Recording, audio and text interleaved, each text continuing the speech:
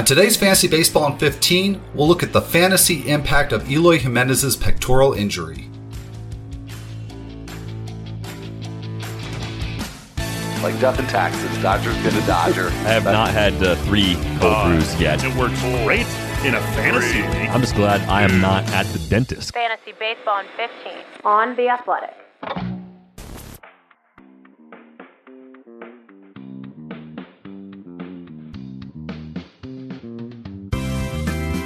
Welcome to Fantasy Baseball in 15 for Friday, March 26th. I'm Al Melchior, and with me for this end of the week podcast is Derek Van Riper. And DVR, bad news for Eloy Jimenez, going to miss, at best, 3/4 of the season due to a ruptured left pectoral. So I guess, there's lots of different angles to look at here, but the place I guess we start is there any scenario where he is worth stashing? In leagues where you have unlimited IL spots, I think you could definitely justify using one of your last picks on Jimenez and then putting him on IL when your first waiver opportunity occurs and just waiting and seeing if he comes back, right? There's no real penalty to that. Usually your last pick is someone you'd be dropping during the season at some point anyway, so the opportunity cost is pretty low. But I think in leagues where you have limited IL spots, he's probably undraftable in most mixed leagues. I would say maybe in AL-only formats, just a month of anybody who plays a lot could be worth waiting on in leagues that deep if you could afford to stash a player away. The good news, or the silver lining, I guess we'll call it, Dr. Jesse Morse, who writes a lot about sports injuries on Twitter, had a thread, and if it were a labrum problem with Jimenez's shoulder, the long-term concerns would be much greater. So it's an unfortunate injury for Jimenez. Obviously, it's a significant blow to the White Sox offense. It's disappointing if you already drafted him for fantasy purposes. But as we look long-term for his recovery and we think about keeper leagues, dynasty leagues, all the long-term implications, he should be able to recover from this easier than an injury that also could have occurred in that same play. Well, yeah, there's a silver lining there, I suppose. But yeah, a big blow to the White Sox for 2021 and to anyone who has drafted him already. So, that's, certainly a more positive angle that we could look at this from. And then, of course, there's the angle of, who are the White Sox going to replace him with, and who are we going to replace him with in fantasy? So, from the White Sox perspective, Adam Engel is not going to be an option for at least 2 more weeks, possibly as many as 4 more weeks, because he's been out with a hamstring strain. Andrew Vaughn's going to get a look in left field against the Brewers on Friday. So obviously he's part of that equation now, but he was going to be in the lineup no matter what. So putting aside the question of where Vaughn actually plays for the White Sox, who's going to fill the lineup void? Do you have any insight or any inkling as to who might get that bid? If it's internal options, Lurie Garcia looks like a guy that would play a lot more with all the shuffling. I mean, if they have Vaughn playing some left field, they would have more of a floating DH situation, so they could play the matchups, give Garcia some starts. They could give someone like Zach Collins a little bit of playing time if they believe in his bat, at least against right-handed pitching. Nick Williams is kind of buried in the depth chart there. Maybe there's a chance he makes the roster now. And then there's Nando DeFino favorite Yermin Mercedes also tucked away there. Maybe he could get some DH at bats if they don't go outside the organization. I saw a lot of people speculating that one of Ryan Braun or Yasiel Puig or Yoenis Cespedes could be fits for Chicago. And then we saw some whispers earlier in the day on Thursday that Mike Tauchman is a guy that the Yankees are considering moving. So I don't know if the solution is on the roster yet, and even if there is one player who's going to play a bit more, it might be one player kind of sharing that role with several others until they address the need. And fortunately, finding left field help is relatively easy. Of all the things you could need in late March, there are at least some options out there for the White Sox to consider. So of all the options, so we've named several, 7 or 8 between internal and external options. Is there anybody that would potentially be fantasy relevant, and maybe even be a waiver wire replacement for somebody who's now got to scramble to get an extra outfielder? I don't think any of those options I mentioned are necessarily on my radar. I do think Lurie Garcia for AL-only leagues gets enough of a bump where I would probably change my valuation of him there. Otherwise, I'm looking to other teams, looking to situations that have been in flux, hoping to find an outfielder lined up to play more than expected. In more shallow mixed leagues, Randal Grichuk should play a little more than we expected with George Springer IL bound to begin the season. So I would say he's probably a good power option, but a very temporary one because once Springer's back, we know that Grichuk's probably going to fall more into a 3 or 4 start per week sort of role. So, that could be a fluid situation, kind of a rotation that you would have in that outfield spot initially until you find somebody that sticks, maybe a prospect that gets called up or somebody who gets hot in April. So, no need to panic over that. And I've made that mistake, by the way, with these early season or spring training injuries. It's not a mistake that you want to make. So, we're not quite to opening day just yet, DVR. And so, of course, right now in The Athletic, we've got lots of columns and tools to help you prepare for the upcoming drafts this weekend. And one of the columns that's come out in the past week is our annual My Guys column. So a handful of the staff writers, including myself, we picked 2 players, 1 hitter, 1 pitcher that we have been drafting a lot or maybe are planning to draft a lot in the upcoming drafts. So I chose Mike Yastrzemski and Josh Lindblom because I've already drafted both of them in several leagues. And I'm really interested. I'm glad to have the opportunity to do this episode with you, DVR, for all things Brewers that I need to know. I was a little concerned about Lindblom as a pick. I mean, I love the sleeper aspect of his appeal coming into this year with, really underperforming his peripherals in 2020. But it's a crowded rotation situation, especially with Freddie Peralta now in that mix. So how do you see Lindblom fitting into that? And roughly how many starts do you think he does wind up making this year?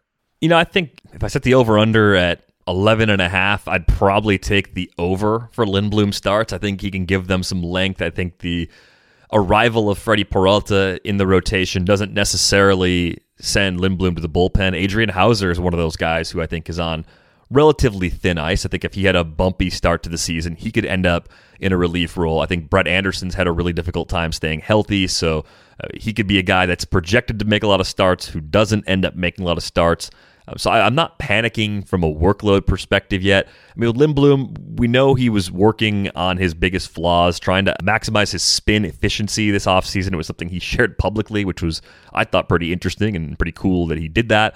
So I think you're getting, at the very least, a pretty cheap source of strikeouts. You're getting a guy on a good team, and you're getting a guy that, if he's not necessarily starting every 5th day, might be getting enough bulk innings to still be valuable in deeper mixed leagues and NL-only leagues. So I do think there is a few ways, or there are a few ways that Josh Lindblom could make value this year. But Mike Yastrzemski, I mean, you brought him up as your guy on the hitting side. No one seems to love him relative to what he's done as a hitter so far. I think there are people that believe in him at the price. But is there any reason, are there any skills flaws that you found looking into his profile that make you believe we should pump the brakes on some of the per game production we've seen since he landed in San Francisco? Well, I definitely buy the power. We've seen enough of that now. I think he may have overachieved a bit in batting average, and the projection systems definitely seem to agree with that. But, even if you look at a more conservative estimate of what kind of batting average he might produce, he's still basically like a top 35 outfielder going into this year. So I do think that there's potential upside in batting average beyond what he's being drafted at. I'm not necessarily counting on that, but I don't think the floor is any lower than what he's being projected for, and the ceiling's considerably higher. But what I wrote in the piece, DVR, is that why I think I keep winding up with Yastrzemski, because it's not like he was like one of my big off-season guys, like, the value here is just incredible. But it's just that he's in a cohort in terms of ADP in the outfield where everybody's really risky. So there's, Tommy Pham and I think Byron Buxton's in that cohort, and Kyle Lewis, who I don't completely trust at this point. But I mean, there's just a number of outfielders going in the 30 to 40 range that, either because of inconsistency, inexperience, or an injury history, aren't particularly trustworthy. And Yastrzemski, even though his track record is relatively limited, I think he's the safest one in the bunch. Yeah, he definitely could be. I mean, if you look back at 2019 and 2020 combined, he's got a 135 WRC plus over that span, a 281, 357, 535 line. Doesn't steal bases, but at that point, you're just looking for a guy who's locked in to the heart of a batting order. The power looks steady. Oracle Park has played differently going back to last year. Maybe it doesn't completely hold all the changes from a year ago, but it should be more hitter-friendly than it's been in the past because of some park dimensions changes there. I don't really worry about anybody taking his job, so I think unless he goes into a multi-month slump, he's going to be there anchoring that Giants lineup. So it's all positive for me. I think if it does go wrong for him, it's just because maybe somebody's eventually like pushing him for some platoon at bats or something, but I think he's pretty stable at the price. I think he's a guy that people are overlooking just because he's a late bloomer. Yeah, I think that's a part of it as well. So, I've wound up with him in 3 leagues already, still with 1 draft to go, actually tonight. So who are you winding up with a lot? You know who lately I've been getting a lot is Tristan McKenzie. Everyone knows I like Victor Robles and Freddie Peralta. I talk about them all the time. But Tristan McKenzie, I think, is ending up on all of my teams in the last couple of weeks. And I think part of it is that I'm not overspending early on starting pitching, so that I'm loading up on mid-range options. So in auctions, we're talking about guys that go for $10 or less. In a snake draft, we're talking about pitchers that go after probably pick 150 overall. I'm just finding that group of pitchers to be a bit of a sweet spot for me, where I feel like I'm getting ceiling and I'm actually getting decent floor in some cases as well. McKenzie is probably of interest to me because I think the stuff is legitimately good, but he's also in an organization that has developed a strong trust with all of us in terms of how they develop pitching. I think you look at the starting point for him compared to some of the other guys they've developed, McKenzie is beginning at a higher level than someone like Shane Bieber, right? There's a better core set of pitches to work with. Doesn't mean he'll be better than Bieber, but I think it gets you really excited about the possibilities.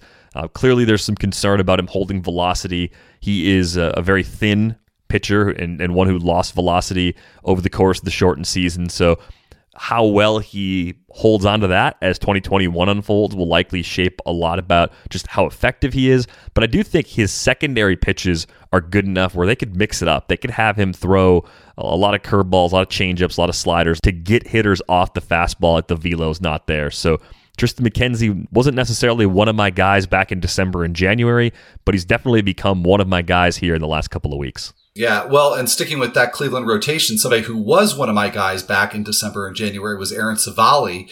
I think I've wound up with him on 2 teams, but I'm a little surprised that he's not somebody who's kind of plastered all over my rosters at this point. Maybe I will get him in my draft tonight. And if I recall, I think you got him in your tout team as well. Did you not? Yeah, and if you're going to have multiple starters from one team, Cleveland's not a bad choice. You got some pretty generous landing spots in division.